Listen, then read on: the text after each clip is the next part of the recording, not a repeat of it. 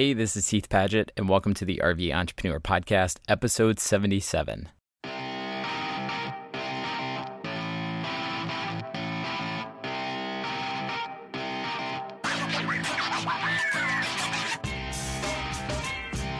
The RVE Entrepreneur is a weekly podcast for nomadic entrepreneurs. I'm recording today from Lake Ontario up in upstate New York. We've had the windows open all week, and this is why we love RVing, because we can be up here and not blistering hot in Texas. Before anything else, I do have an announcement that I am genuinely excited to talk about.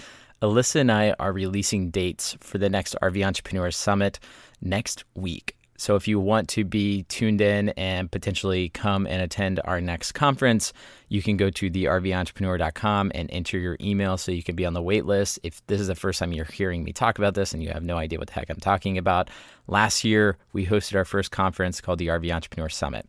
The goal is to bring together a community of nomads, people running a business on the road, or people who are currently transitioning their life into being on the road and still are sorting through ideas on how to make that happen logistically, transitioning their business, or tinkering with different business ideas. So we brought in speakers, people who had been running their company on the road for quite some time and had a lot of experience and community, and basically just had a big party together, and it was awesome. So if you want to see the dates for our next RVE Entrepreneur Summit, go to therveentrepreneur.com and enter your email so you can be on the wait list for that. Today on the podcast, my guest is Charles Gupton. Charles is an award-winning photographer, videographer, podcast host, and farmer. You may have noticed some of his work before, although it's doubtful you knew that it was his. For the past 36 years, Charles and his wife Linda have built a production company in Charlotte, North Carolina. And their primary niche they carved out was for stock images. So during a time when companies like Target, Walmart, and many others would buy these photos in bulk, they still do, but they paid really well during the time for stock images. Charles and Linda made a great living selling and shooting stock photography until they decided to leave that life behind and go start farming full-time. Random, but that's what they did. They recently started traveling across the country in an RV while shooting some documentary work. And over the past years, we've gotten to know Charles and Linda really, really well. Alyssa and I met them like a month into our first year on the road, and they were really encouraging. And since then, we've jumped on a bunch of phone calls, and then they invited us to come and stay on their farm. And so that's where this podcast was recorded. Charles is one of the best question askers, interviewers that I've ever met. And so I asked them to come on the podcast and interview me for today's episode. And we cover a lot, but some of the high points that we talk about is how to differentiate your services when talking with potential clients and why, for better or worse, nobody cares that you live in an RV. Over the years, Charles has bid out on a ton of client projects, 36 years of running his video production business. So he has a wealth of knowledge when it comes to pitching and landing clients and what do they want. We also talk about process-minded thinking and outsourcing while running your business on the road and how that's been helpful for us so far, and the best advice I've received about building a business while traveling full-time. And we talk about much more than that. Support for today's episode is provided by Outdoorsy and WeBoost. Outdoorsy is the largest and most trusted RV rental marketplace on the planet. Alyssa and I rented out our Winnebago Brave on Outdoorsy on several occasions like Christmas and spring break while we weren't using it, and the entire experience was awesome. At first, the idea of renting our RV seemed a little crazy. What if somebody wrecked my house? But with Outdoorsy's one-click insurance coverage and driver history background checks for renters, it makes the entire process safe, super easy, and fully insured. If you already own an RV, Outdoorsy can be a great way to make extra income by renting out your unit. We know renters who have made over $20,000 in one summer by renting out their RV when they weren't using it. Or if you're looking to test out the RV life for a road trip, I would highly recommend using Outdoorsy's RV rental marketplace, where you'll find RVs of all kinds, everything from large Class A's to smaller vans and everything in between, listed for rent at affordable prices. And bonus, you'll get to rent from dependable owners like us. To learn more and get $25 off your first rental fee, go to outdoorsy.co/partner/RVE. I want to thank today's sponsor, WeBoost, and the new 4GX RV cell phone booster. This cell phone booster is something I wish we would have picked up the day we bought our RV, because I can't tell you how many times over the past 3 years we were in truly beautiful places outside of national or state parks, but we had to leave early because there was only 1 to 2 bars of Verizon, and we couldn't get any work done, or it wasn't fast enough to record a podcast over Skype, which is kind of a big deal. The 4GX RV cell booster can take that signal, multiply it up to 32x, and then rebroadcast it throughout the entire RV to give us a significant boost in internet speed. This means more time in beautiful places and faster internet wherever we go. WeBoost new cell phone booster is made specifically for RVs, and if you want to receive a 10% discount, you can reach out and email me directly, heath@campgroundbooking.com, and I will hook you up with that discount code. Go to weboost.com to learn more about their cell phone boosters. All right, that's all for today's sponsors. Let's get into the show. All right, today on the podcast, my guest is Charles Gupton. Charles is a photographer, storyteller, videographer, and farmer in North Carolina, whose farm Alyssa and I happen to be parked on at the moment. He hosts a podcast called The Creator's Journey. Just recently got back from his inaugural RV road trip with his wife, Linda, where they were doing some documentary film work. And I brought him on the podcast today to turn the tables on me and interview me a little bit about RV life and balancing work, travel, and everything else on the road, since this is something that he's doing at the moment. And Charles, I'm not trying to just brag on you and kiss your butt.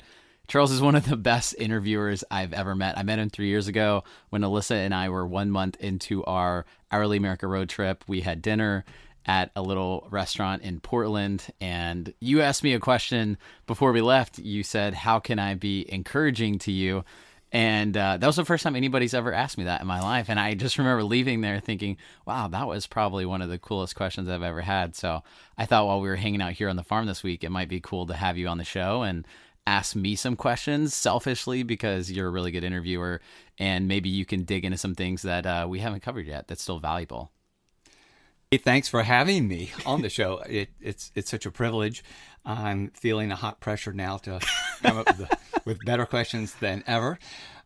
But yeah, I'm really excited. I've been just thrilled and honored to be a buddy of yours, and from a distance watch the great success that you and Alyssa have intentionally formed. You didn't just drift out there with some kind of touchy-feely plan. You went at your first project, Hourly America, with great thought and intention and a lot of hard work. And it was a great inspiration for Linda and I. And I've just considered it a privilege to stay in touch with you and be inspired by you. So thanks. Appreciate it, man. So let's start off, just for clarity and catch me up a little bit.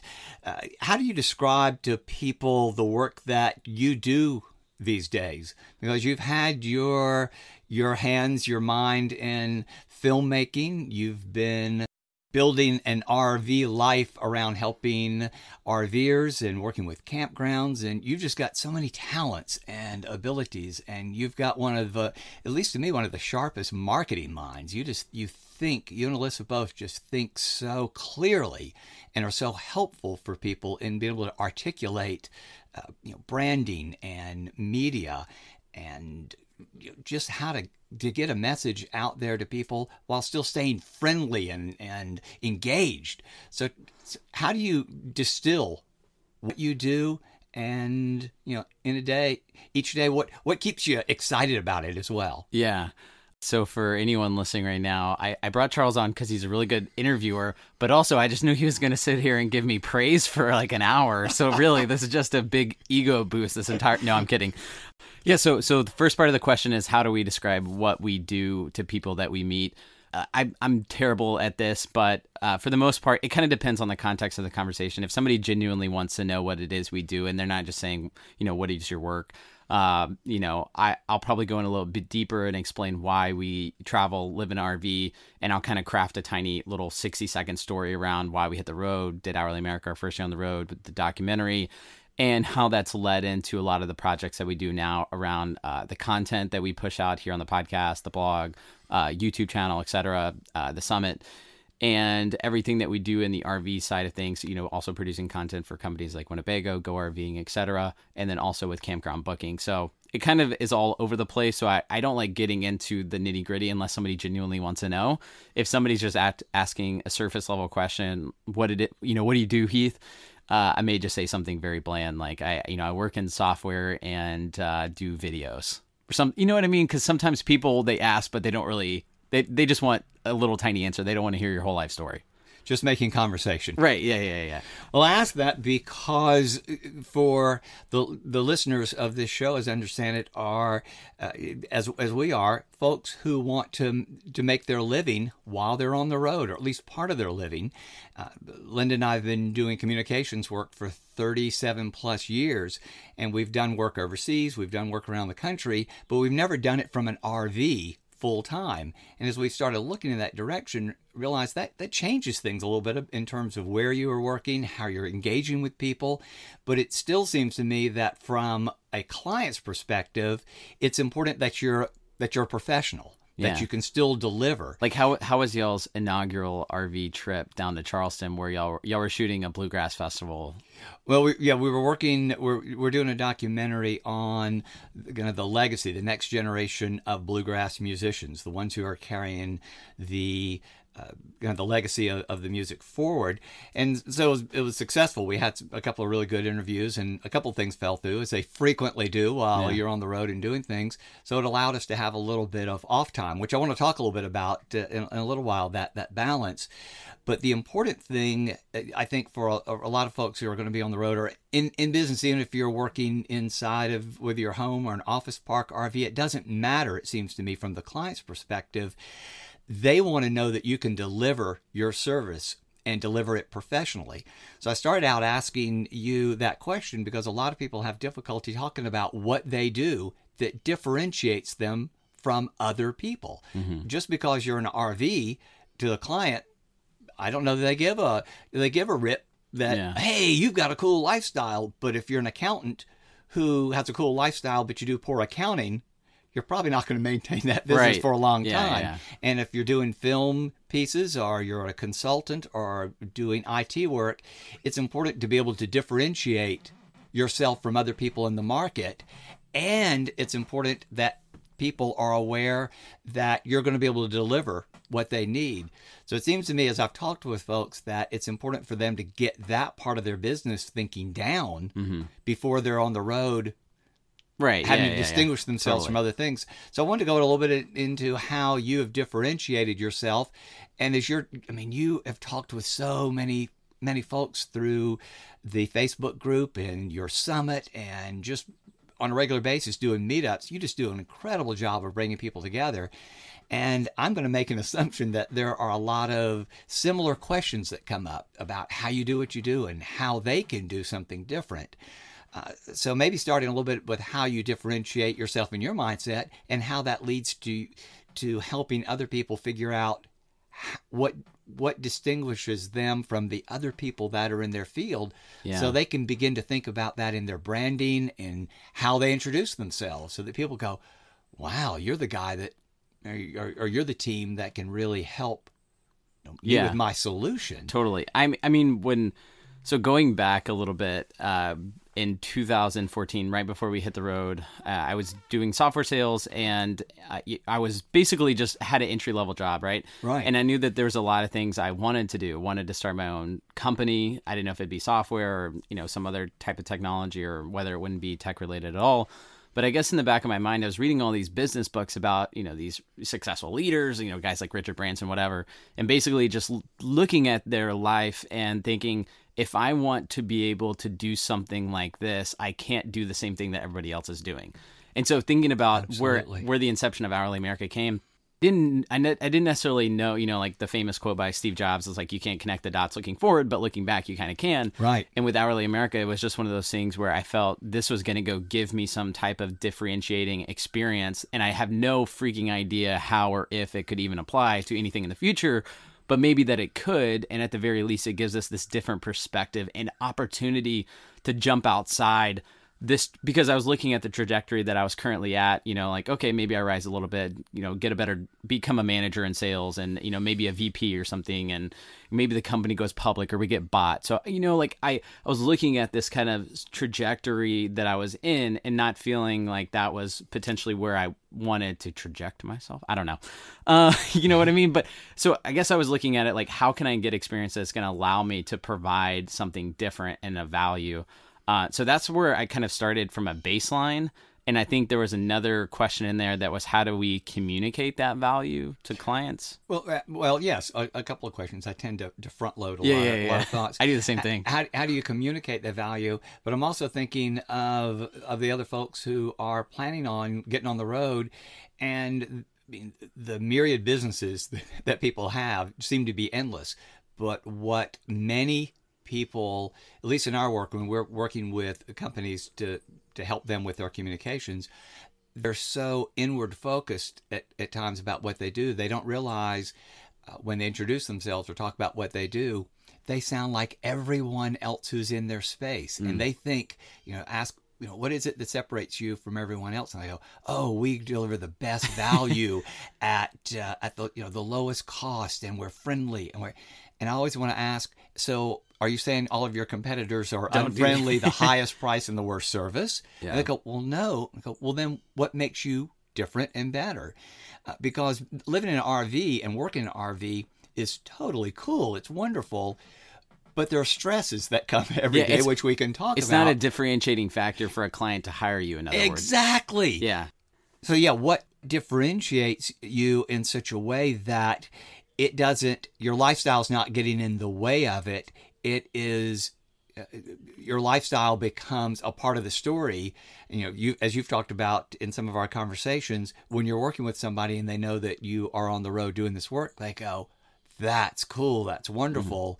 And it colors the story positively, but it doesn't take away. If you were saying, well, I'm in an RV and we're working, but we're going to be out of communication for 3 days because we're in an RV, right, that would not help the story at all. That would hurt your professionalism. So my first thought is that differentiate yourself from wherever you are now, and how do you keep that and maintain it and just build on that story from your RV, but also make sure the RV life doesn't get in the way of being a professional. Yeah. Does that make sense? No, it does. Yeah. So thinking about differentiate ourselves when we're talking with clients. So I guess it helps to define what exactly client relationships we have and have had the past year or two. So for a couple years, the predominant client relationships that we had, we were doing film and video work, helping people produce online educational courses. And so that was our video work that we were doing. And then we'd have one-off things where, Alyssa would go film a wedding or things like that. And I don't think that necessarily, applies to that as much. But especially when we were talking with people that we were potentially doing courses for, or even clients like Winnebago, or people, even, companies who are sponsoring the podcast right now, a couple of them, they were technically people who've come on as in a client type of relationship. We have deliverables for them, right? And so I think when we first started, gosh, I'm trying to figure out a good way to answer this. I think the fact that we had a different story when we first started, when we first hit the road, that was super helpful for them because they saw that there was a lot of intentionality that went into why we chose this lifestyle. But then as far as like getting the actual client, I just think showing them the other work that we've done, obviously the referrals have been super helpful, but, for instance, the video stuff, we're shooting 6 videos for Campground as we're going up the coast this year for Jellystone Parks. And we just did a free video for a campground this past fall, and it did really well on Facebook with like 85,000 views. And so we just take that and show other clients and say, here's how we can deliver for you, because we're traveling around. So you don't have to, talking about differentiating. If you wanted to hire out a local production company, it costs them a lot, but we're actually RVers. We have a community that we can also share this with. And so there's a value proposition there. We're already going to be coming through, so subsidize the cost of our time to stay at your park or whatever. We'll shoot this video for you at a lower cost. And so there's lots of clear value propositions there. And I'm not sure if I answered that question. That makes sense? Yeah. One of the things that distinguishes you, in my mind, when I say you, the two of you, starting on your first project, is that you did make a commitment to visiting all 50 states. You set out with an intention and you followed through on it. That's a huge deal. A lot of people make up big plans. They talk about big dreams and things they want to do, but they don't follow through. Yeah. So the fact that you follow through and stuck with a project says that you guys are dependable. You're professional. No, and that's a good point. Everything else that you do can go back to the fact that you keep your word, and that again, a lot of integrity in your work. I also think you've got an authority, foundation, if you will, in campgrounds and experiences in campgrounds, because you've been, I'm going to imagine you've been in some places that you felt like you had to keep a gun by you at night or something. You were afraid that you don't know where you are. You've been boondocking out far away. You've been in some really upscale places. So you've seen the gamut of campgrounds. You've had the gamut of experiences, right, from really great to probably fairly poor service in places. So you know what a lot of people are going to face when they go out there. And it may be something you take for granted, but because of that base of knowledge, that puts you in a place that a lot of other people have not been. I mean, so Linda and I could jump out there and say, oh, we want to be authorities in campgrounds, but we've been to fewer than a dozen different places. So we don't know nearly as much. So that base of authority differentiates you as one huge factor. So again, I'm thinking about the listeners who are thinking through what they're doing. What kind of authority do they have in terms of differentiation, and also what are their clients going to see that, hey, these are folks that have not only value, but they've got integrity and they keep their word. They're not just blowing off that, oh, we're great at, whatever, but there's no basis for it. You've got a pretty darn good foundation and basis for what you do. Yeah, and it has been helpful, even with campground booking, as we've been reaching out to campgrounds to be able to say we've been on the road for 3+ years. Right. We've been to a lot of parks, and you should be doing online reservations. You should have a Facebook page, whatever. So you've seen it. Yeah, totally. You've experienced it, and it's coming from a place of experience and actually genuinely wanting to help and make them better. And that's another thing. You want to help people, and I'm not just blowing smoke here. In talking with you, there's a genuine desire to help people and add that value into their lives.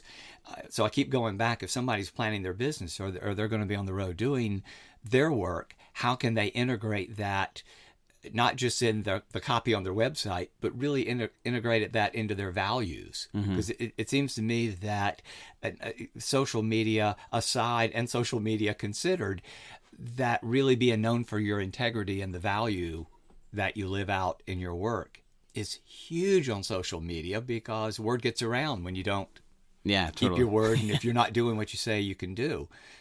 So that seems to be something that you do well. To me, it's an important consideration for someone who's jumping into this space to keep in mind. Totally. Yeah. Jump over and talk a little bit about mindset and process. They're two of my favorite topics in my work as well as on my podcast. I'm constantly trying to kind of suss out how people work and the attitudes that they have about what they do. I've tried to simplify my way of thinking somewhat, just to help me as I'm planning my day and week and the things we're doing, into the value that we offer out into the world. I call that my contribution. What we deliver into the world, whether we're paid for it or we're not paid for it, it's still what I'm giving to others or putting out. And then the other is, how do I recharge, my vitality, exercise, good sleep, diet, having time to rest or play. And we've had conversations about this already, how difficult it is for the two of us, you and I, to both take some time off and rest. But it's really integral. It's absolutely critical to have that and restore, so that we can give ourselves that kind of energy for contribution.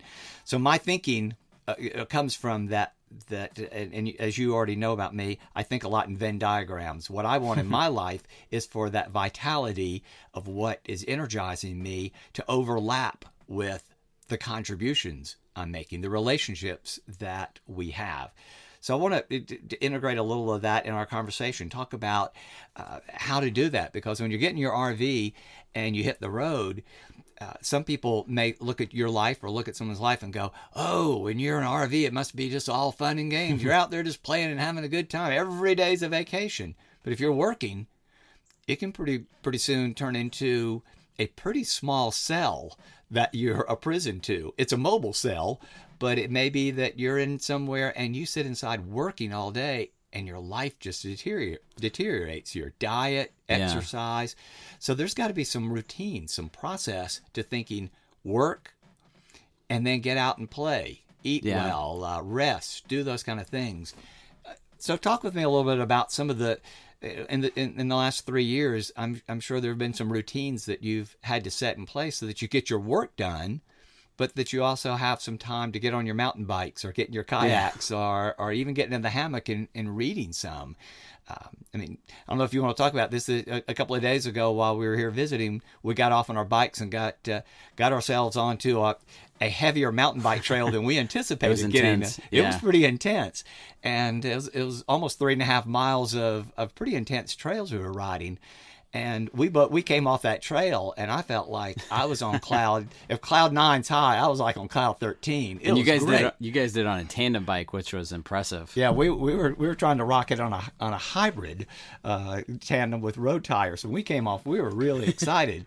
But I realized that's an integral part of the vitality. Are we having fun with our lives?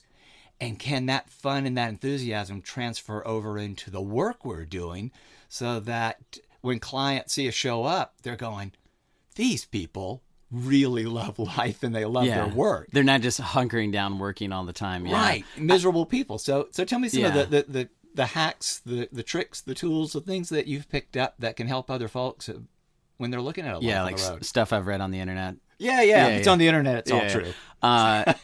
So we've had different seasons of this, where when we first started traveling, it was, we were doing Hourly America, 2-3 jobs a week, doing this documentary and writing a lot of posts and trying to find clients, learn how to do video. So that first year, when we would meet up with people on the road, random extended family or people who would reach out and offer us up a place to stay, we ended up just like sleeping on the couch or something those several days when we were meeting people, because we were so exhausted all the time. It was just pure exhaustion. And then the next year, instead of doing as much traveling, the pace was slower because we were paying off student debt. And so I think we stayed at one campground for 6 months that second year, as we were in Austin, $360 a month. And we were trying to build up the runway to keep traveling and to kind of pay down debt and keep our income growing so we could keep doing this whole RV life and enjoying it. And then now, we stayed a month in Myrtle Beach last month, and we're doing a lot of 1 week stays along the East Coast this year. And I'd say that there's a lot more. I feel like we have more of a balance now than ever, even though I've probably complained about it, or not complained, but talked about it quite a bit on the podcast lately. It's just my struggle with that balance, because I'm 26 and I want to hustle and I want to keep building something and I want our business to do well, and I'm trying to get a software startup going, and eventually we're going to have kids in a few years, and I want to make sure that we have enough income to support and keep having the freedom that we have. But I also don't want to look back on this period in my life and feel like I frittered it away because I was worried about stupid work all the time. And I know you talked about this too. You guys did a trip to Europe and you were so worried about work the whole time and Linda just wanted to explore Italy, that you look back on that and regret it. And I don't want to do that with this period of time that we're in our life right now. And that's probably one of my biggest fears, is that, and it's 100% in my control, is that I spend too much time worrying about stuff that I'm not going to remember in 2-3 years, and not enough time enjoying my, time on the road with Alyssa. Right. So yeah, that's where I'm at right now as far as a whole. And as far as like our day-to-day stuff, our day-to-day is pretty straightforward. Wake up, hopefully around 6, but sometimes not so much. Today I woke up at 9, but I try to wake up at around 6 every morning, and afternoon coffee yesterday kind of kicked me in the butt. But wake up, we typically go for a walk. I'll do a little bit of reading, journaling, dive into work, and then we'll typically take like an afternoon nap break around 2:00, work a few more hours, and eat dinner. And I don't know, that's kind of our standard day. And then every now and then, like we went bike riding the other day, and we'll integrate. It's fairly similar schedule, I would think, as far. Actually, that's probably not true. Somebody who is stationary and works for themselves and works out of their house, I would think of probably a very similar schedule as far as that's concerned. Yeah. What people need when they are working in an office or at home or wherever is to plan some time to either go to the gym or to exercise or walk their dog or do whatever. When you're in an RV, again, it seems to me that it can be a lifestyle that you can easily overlook exercise if you don't have some kind of routine. Again, a yoga mat in your place that you can stretch and work out a little bit, or again, get out on your bikes or go for walks to remind yourself that's a critically important part of what you do. So we, with our yoga mat, we started doing this thing recently where we throw our yoga mat in the floor in the morning. And it's a reminder for me to do my push-ups and sit-ups and Alyssa to do her stretching. And if one of us does them and the other one hasn't, we basically are annoying the other person throughout the day, just saying, Alyssa, you need to stretch so we can get this stupid yoga mat out of the floor. And vice versa. You know, if she's stretched and I haven't done my push-ups, then looking at this yoga mat in the middle of the floor is just a way to remind her to remind me that I need to get my crap together. Right. And that's part of the original question I was asking. Are there some, I guess we call them tricks or hacks or tips, tools, whatever they are, that remind you that you need to do certain things to keep some balance? Actually, I'm getting to where I don't like the word balance anymore. Like, it indicates that there's going to be 50, but it's integrated or blended. Yeah. So during the day to blend in a little bit of exercise. I think the best thing. Okay, so I mean, we typically do 1 to 2 walks a day. So we'll go on walks, and that's then great. Yeah, and so we'll typically do that. And I know that's not hardcore exercise, but at least we've built that habit in together. It's kind of the warm up and cool down for the day, if you will. Right.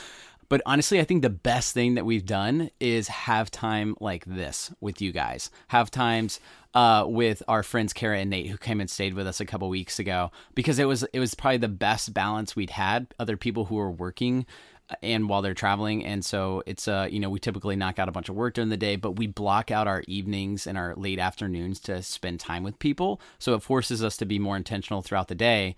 And then also still get that, I get filled up, hanging out with other people and having that quality time and community, which we don't get that much. And so that has been the best way to integrate more of a blended, I guess, life, you'd say. Otherwise, there's a lot of days, most days, where I say we quit working around 4 or 5 and we eat dinner, but then after dinner, we pick up our computers and we get back to it till 9:30. So I think having other people around has probably been the best way to force myself to be cognizant of how I'm spending my time. And also, it's a lot of peer pressure to go out and see and explore things in the area. Because if people are, they have this perception of, your friends coming to visit and you're in an RV and you're traveling and then you just sit there and don't do anything fun, I feel like I need to do more cool stuff with people around me. So right. It's a peer pressure thing and it works. And I touched on this already, but I want to ask you a little bit about tools, not so much for the tools themselves, but for the mindset around tools. We'd had a conversation in the last couple of days about how much time you had spent at one point, or numerous times, building websites, redoing websites, and just days upon days. Of course, you got to learn how to whip out a website in under a day by doing it before finally buying a template and realizing you could save a lot of time. That's kind of a tool, but it's also a mindset about how you use tools so that they are serving you versus you serving the master of things. Yeah. Does that totally. make sense? Yeah. So basically tools that have helped us spend less time working, and maybe it's more outsourcing, whatever. Yeah. So and kind of a mindset around that. Again, if you're totally. outsourcing, some people think I got to do it all rather than, oh, what am I really strong at doing, and keep my energy and passion up. So again, that's outsourcing is kind of a tool, if you will, for or a mindset about how you work. Yeah, I was killing myself doing the podcast editing. If you've been listening to the podcast for a long time and you listened to it last year, you know that I was not intentional, or I wasn't great at releasing episodes on every Tuesday. One would come out. There was 1 month where I released 3 on one day. That was the only 3 I don't know what the heck I was thinking. So having I was pulling my hairs out, actually sitting down to edit. It wasn't something I enjoyed. And having somebody come on and do the editing for me was one of the best decisions ever. Even though the podcast wasn't monetized at that point, it was an investment for us, but it was totally worth it because that freed me up probably 20 hours a month to focus on other things that I enjoyed that could move our business forward. And for us, it's been really scary to throw dollars at things that aren't yet giving a for sure return on investment, because it's basically me saying, okay, well, I'm going to take these 20 hours the next month that I just invested $250 in an editor for the month, and I need to go find something to cover that and fill that void. And it's having the confidence, I guess, to go out and do that. And so that's been one practical thing is, having an editor to come in. It's, I guess you could say, outsourcing it has been super helpful. As far as other tools go, OneNote, I love that. The journal, I use it for journaling every morning, and I can look back over any day over the past 3+ years of travel and see where we are, what we were doing. And I feel it's the best way to track long-term growth because we're so far it's hard to see long-term growth in ourselves, but for me, that has been the best way because I can look back and see what I was struggling with 3 years ago and realize, man, you were dumb, or whatever. I can look back and see those things that I was struggling with, and I love it. And so OneNote's been awesome. You can download it. It's a free app. ConvertKit is great. It's our email marketing software. So we have, free course on how to travel on $2,000 a month or whatever. Everything we learned in our first year of travel in the RV on using stuff like Passport America to, keep cheap campgrounds and stuff. And so having that drip out over the course of 7 days is just as good as me sending, all those folks an email each day. So little practical things like that email automation, other things that I've built in, choosing to bring on my co-founder, Paul, to help build campground booking versus trying to go get funding or anything, or try to do more of it myself or learn to code or anything like that. That was another way of, I guess, bringing in areas that I'm not as good at. I know that's not necessarily all tools or softwares or systems, but I guess there's systems and the mindset around why we're doing the things the way we're doing. Yeah, exactly. And again, much of this is systems thinking. It's thinking in terms of, there's so many words to use for it. I use process and mindset, but it's attitudes and habits, or it's, systems and scheduling or whatever. Totally. But it all comes down to how we think about our work, how we think about our lives, and intentionally putting those pieces in place, as opposed to just hoping and wishing that things fall in place. I would say to layer on that, not to cut you off, but going back to that, I would say a big struggle for me has been, or I guess a big solution is for me has been paying people for whatever jobs that I know I really want to get done and I value. That's huge. Yeah, and it's so simple, straightforward, but we struggled for a year to get Hourly America edited. Like, I thought about it all the time. It haunted me, and I would sit down from time to time, but we had no idea how to edit a documentary. We'd never done one before. And so I would pull up the footage and I would come up with ideas all the time about what it could possibly look like, but none of that was productive. It wasted time of my life. It wasted my mental bandwidth. And then finally we just said, look, these 2 months, we are going to hire an editor to help us with the documentary. It's going to cost us $3,000 a month for these 2 months. And we need to, do a little bit of crowdfunding for people who have been following our journey and want to watch our documentary and appreciate the concept that we're doing to help fund just those costs. And it was scary because we decided to jump in, and even if we hadn't raised that money, we were going to pay him.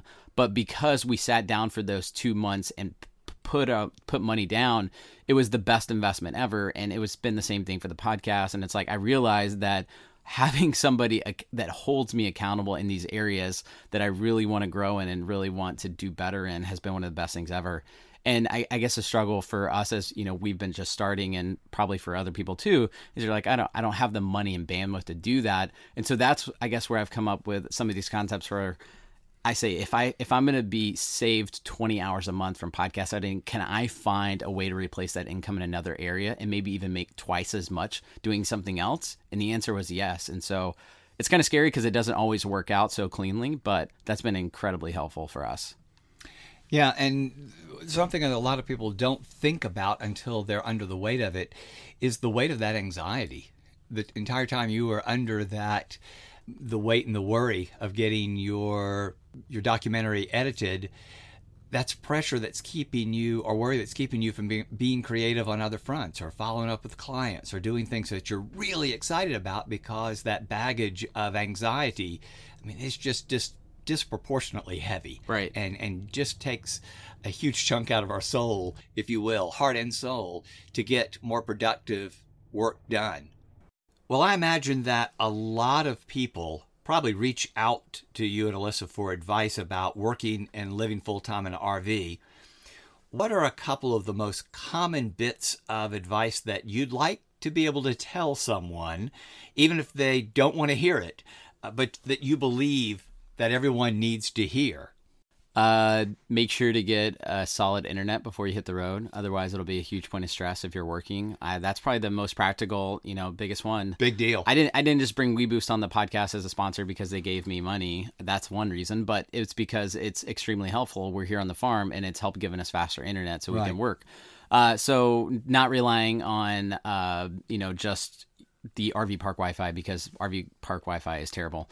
And also just it was a stress for us the first year to have to go to a bunch of coffee shops, especially because we didn't have a tow car at that point. So internet's probably the most practical, straightforward way and thing that people ask about the most often. There's a new plan by AT&T right now. It's called the Mobley, and it's $20 a month for unlimited AT&T internet.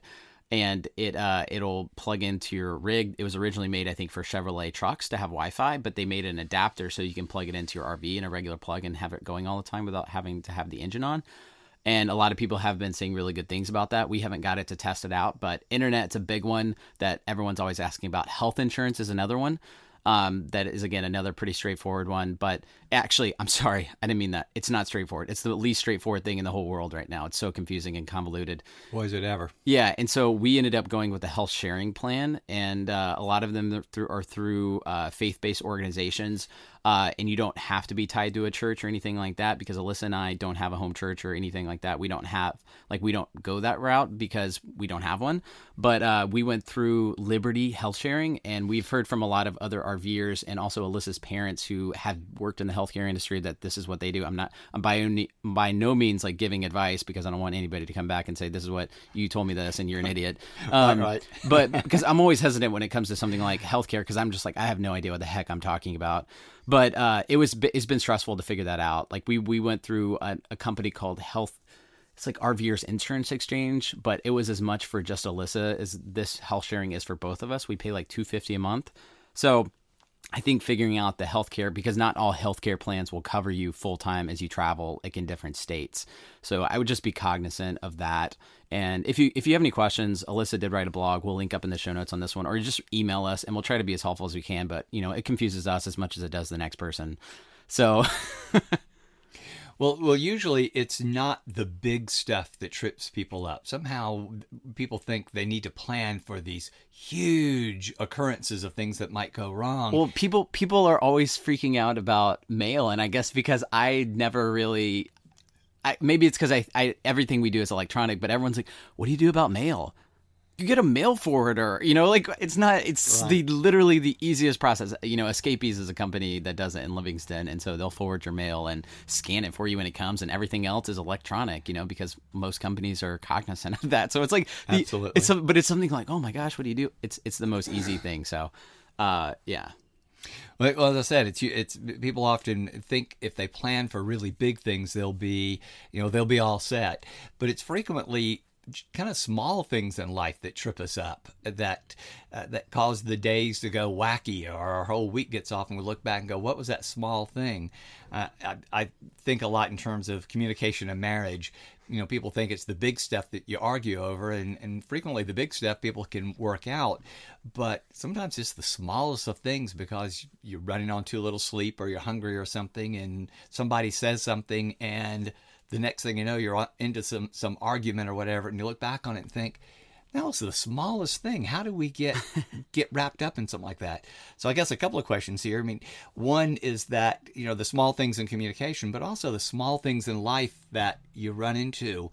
What counsel would you give, if someone's asking how to, again, plan for their life on the road, there's an expression, don't sweat the small stuff. But again, I think it's the small stuff that we stub our toe on, because we're looking at big stuff. What are a couple of maybe the small things that you look back on, you think, I didn't even look at that, but that that knocked me out of the loop for a little while, or silly things that could get in the way of communication? Does that make sense? I mean, what are some little things that people need to stop and go, I hadn't even thought of that before? Yeah, that's a good question, and I'm going to come back to it because I don't have a good answer. But so we'll come back to that one when I think of something. But I thought of something else that is a kind of a big thing. That there's two different sides of this when you're looking at transition into life on the road. And one is I love this quote. I don't remember who said it, but the green lights will all never align. The stars are never going to line up for there to go be, a perfect time to go travel. But I would say, and I totally believe that. And so I think the big thing is obviously, or one of the biggest things probably that would have held somebody like us back, is just this all the fear. It's like the accumulation of fear of the unknown. Like, right. What happens, all these things in the back of your mind. Like, well, I'm going to be traveling around the country with my wife. Is it safe? What about jobs? So it's not just one little thing. It's like the accumulation of every possible thing that could potentially go wrong is holding back. But I think on the flip side of that, on the practical end, we've seen some RVers who have hit the road. And because I hope I would never say this in a way that pushes people to do this before they're ready, because I have talked about how we paid off debt, but we also had a cushion, a savings and things like that. Like even though we jumped into this relatively early, there was a plan and a runway to make sure that we were okay, even if, our finances ran dry or client work ran dry. And so, I would just want to encourage people to be cognizant of that as they're looking at transition to the lifestyle. By all means, like, it's never going to be perfect, but at the same time, like, you can be smart about it and it not be perfect, and say, for us, we're going to go travel for 7 months around the country, and we're willing to let our bank account get to this amount, and this is enough to give us 3 months of, time to go out and find a job and things like that, and et cetera. You know what I mean? Just kind of planning and being thoughtful of that, I would say. Right. You do such an incredible job of being wide open and vulnerable and showing people, behind the scenes of your lives. We all have weaknesses and things that, again, cause us to stumble a little bit, or maybe a whole lot. What are there any patterns in your life that you would like to change? Is there kryptonite in your life? Any weaknesses that you're still working on that, as you talk about, would help somebody else to evaluate their own? Because frequently people think, oh, here are my strengths and this is what I can do, without looking at, oh, here are a couple of places where I'm weak that I need to get that mindset, or that, and you just touched on it, an attitude about fear. I mean, I think a lot about fear. You've probably heard the expression death by 1,000 cuts. Right. And I think of it as, this whole weight of fear, but it's really an accumulation of a lot of small things that if you just chip away at the small fears, you really eliminate that huge obstacle. And the same thing kind of with weaknesses. Sometimes they're just small things that we stumble on. Are there any patterns, any weaknesses, any things in your life that you're still working on that if somebody else looked at it and went, wow, that really helps me see that I'm dealing with some of the same things as well? I mean, I don't know necessarily about how it could necessarily help him, but I'm full of crap sometimes. So there's that. Aren't we all? Yeah. So, I mean, sometimes especially when I'm around Alyssa, she's the biggest person to fact check me. Like, so I know that if I'm ever, like, for example, speaking at our summit or something like that, we're in front of 120 people and up on stage. But if I say something that is actually not true, I just tend to exaggerate sometimes, like, I guess it's a natural salesman inside of me or something like that. But I'll tend to say, there was, this much that happened, or it was this big, and Alyssa would be like, nope, that wasn't true. So that she's been really good, even though sometimes I'm like, what, that did not help my story, anyway. So anyway, that is kind of a joking one, but it's also true. Other things, I tend to overthink stuff and I waste too much time. So that's a good one. I spend so much freaking time on social media that it's ridiculous. And I know that it's not returning the amount of time that I'm putting in, that the return on investment for what I spend on social media is not worth it. Even though we have made relationships with clients, I've gotten demos from campgrounds for our software company, from social media and that connection. I like to tell myself there's this great grand scheme of, potential return for our business. But if I'm being practical, it's not true. It's really not true. Yeah. So our Facebook group, we've put a lot of time in there, over like 100 to 150 requests a day for people to join that Facebook group. And Alyssa does she does all of that now. But I would say that community has been really valuable. I think social media in general, not to go down a different rabbit hole, but the Facebook groups are the closest interaction in a social setting that I think, in an online setting, that I think mimics reality. Like, if you act douchey in a Facebook group, it's almost the same as acting douchey in person. It's the most like in Instagram, you can post the highlights of your day and how great life is, rah rah rah. But on a Facebook group, you just have to be a normal person, because it's the closest setting to reality. So I think that's just an interesting, Dios. So I think spending less time on social media, making sure that I'm super intentional on how I'm spending my time. Every now and then I'll list out my things I want to do that day, and I'll put a amount of time next to it, an allotment of time. And then like I get through the end of the day and I realize I've done 2 of the things that said I was going to take 15 minutes. And I'm like, where did the rest of the day go? So I think always trying to figure out how to actually make sure I'm focusing on the task at hand. I probably jump on too many phone calls. I enjoy calling people and talking to them. I have a podcast, so I enjoy the conversation element and keeping in touch with people. So I could probably do less of that too. Yeah, those are a couple things that come off the bat. Well, I think those are good to hear because frequently I think it's helpful when people hear that other folks are struggling with the same things. They go, wow, that's me too. Yeah. And it's just a reminder. I mean, I often, when I'm reading a book, I'll highlight something, and sometimes I'll highlight something that I already know, but I feel like by doing it, it helps me remember it and see it again and again.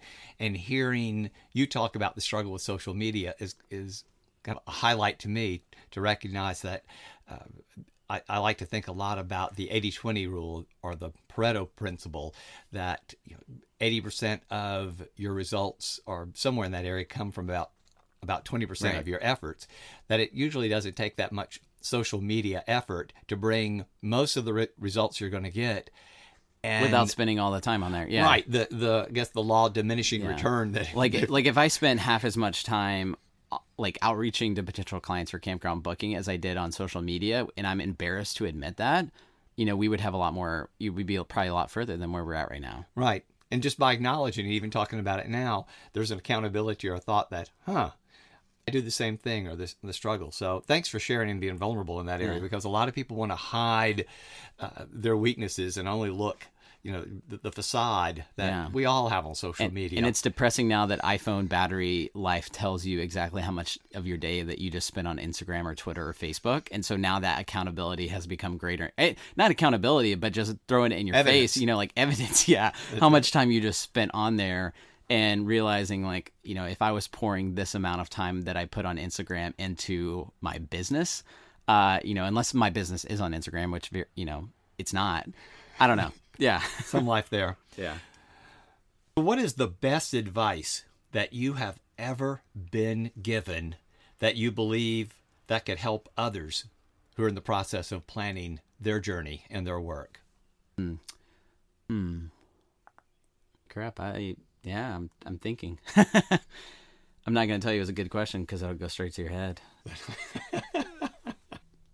I don't know if this is necessarily the best advice, but I think it's probably the most practical thing that I think about on a day-to-day basis and that I've talked about the most on the podcast, which has to do with focusing on your financial runway, which is something that came up in episode 2. That's huge. From a guy named Adam, who is a CPA and an RV entrepreneur.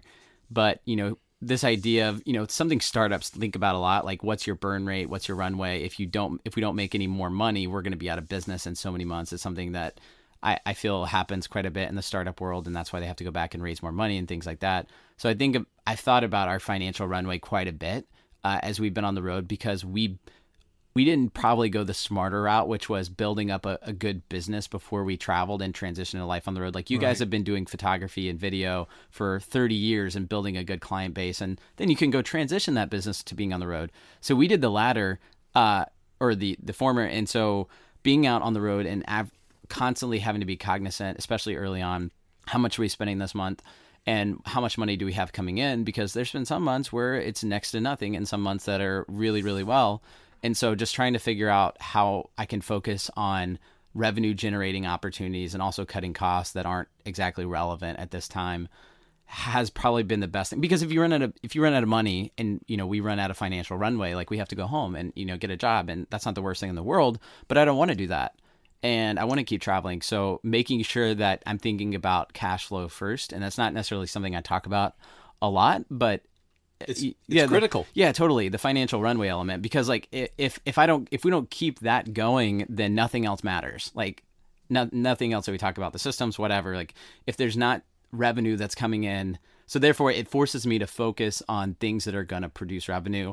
And if I get distracted from that, to come back to that and say, okay, well, maybe this month wasn't as good as it should have been. I should have done a better job of invoicing clients that I had already done work for. You know what I mean? Things like that.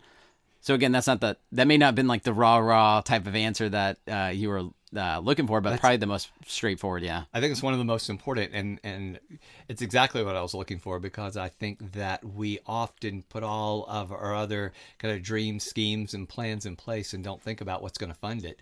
And again, to use the runway analogy, if it's too short, we're not going to get off the ground and be able to fly.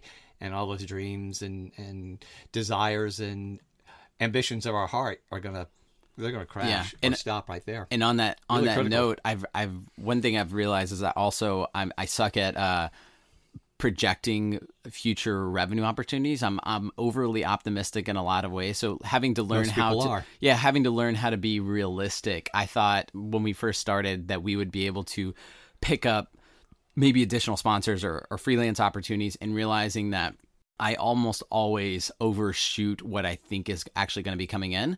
So learning how to set realistic goals and say, okay, I'm going to actually give myself twice as long to, get campground booking up and off the ground or whatever, or, whatever potential project that I'm looking at. And also bump up our potential expenses by an extra $500 to $1,000 because RV maintenance comes up or gas is a little bit more expensive one month or whatever. And so I think that having to learn how to look at those in a realistic way has been a huge learning curve, but also it's helped cause less stress for us as we've been on the road, because maybe we're actually hitting these really, really low projections that we thought about instead of creating ones that were unrealistic. Yeah. And as a last follow-up to that question, hopefully a fun question for you as you look back on it, is there one great piece of advice that you got that you did not follow, that you wish that, I should have listened to that or thought? Because frequently we fish around for the advice we want and follow it, and we don't want to pursue what we don't want to hear, but frequently we'll look back and go, I should have listened to that, or I should have done that. It would have saved me a whole lot of grief. Yeah, so advice that I didn't listen to that I wish... That you did not, but in retrospect... I wish I would have. You wish you had listened to, or anything that could help folks for, maybe I should listen a little closer. Or do what was told. Yeah. And that's hard to discern sometimes, where it's bad advice or good advice we just don't want to hear. Well, we bought a new RV when we've been really big on telling people to buy a used one, especially first right off the bat. And I've talked about it in different episodes if you've been listening, and because of the reason why was Winnebago gave us a good discount and basically gave us ongoing contract to do client work for them on behalf of the brand and things like that. And so that was what helped, they basically helped us cover that initial depreciation cost that happens when you normally drive off the lot. And so that's one piece of advice that I ignored, even though I've given it and received it also on many occasions, because RVs are, if you're looking at it from an investment standpoint, they're literally the worst investment in the entire world. Like, you're buying something that costs as much as a house and depreciates worse than a car on many occasions. And so that, I guess that's probably the biggest thing that I have ignored. And again, the only reason why has been because of that relationship with Winnebago. We could have bought a Winnebago rig that and not bought a new one. But anyway, I think because of our relationship and the opportunities we've been given to get feedback and actually have input on some of the new products that are coming out, give them feedback on their rig, and honestly have conversations with their manufacturing team, their managers and things like that, about how they can help adapt RVs to modern workers on the road, et cetera. I think that value has been worth it for our goals in this space, and it's kind of helped out. Whereas then if we wouldn't have had that relationship again, I don't think it would have been worth it to buy new. And I know we wouldn't have bought new in a million years. I don't think that would have happened. So anyway, that'd probably be the biggest one. Buy used when you first start out. It lowers the stress. Maybe you have to learn how to fix stuff, but you can figure it out if I can figure it out. So you're going to have to figure it out at some point anyway. Yeah, you're going to have to figure everything out. That's right. Heath, thank you. Yeah, thanks, man, for being on the podcast. Make sure to go hit up Charles' podcast at The Creator's Journey, and maybe stop by and buy him a cup of coffee or ever in Raleigh. Thank you. I love coffee. Thanks for this opportunity. Thanks for visiting. And yeah. All right, man. It's been fun.